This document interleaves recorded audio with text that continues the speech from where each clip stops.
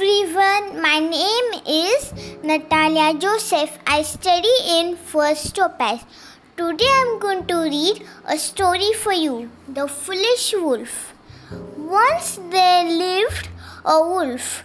He was jealous of the lion, who was the king of the forest. One day, when the wolf was walking in the forest, he saw his own shadow. It was very long. So the wolf thought, I am bigger than the lion.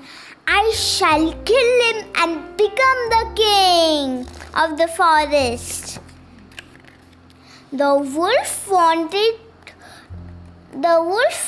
to the lion's den and shouted, "Oh lion, come out! I am strongest of all." He also said, I have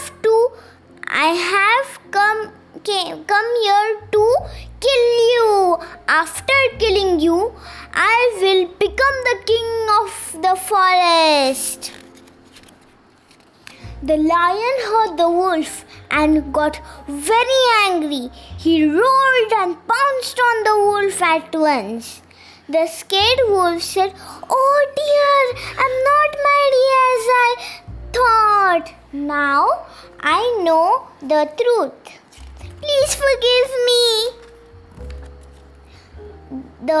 The moral of this story is, do not think you are bigger than what you are. Thank you.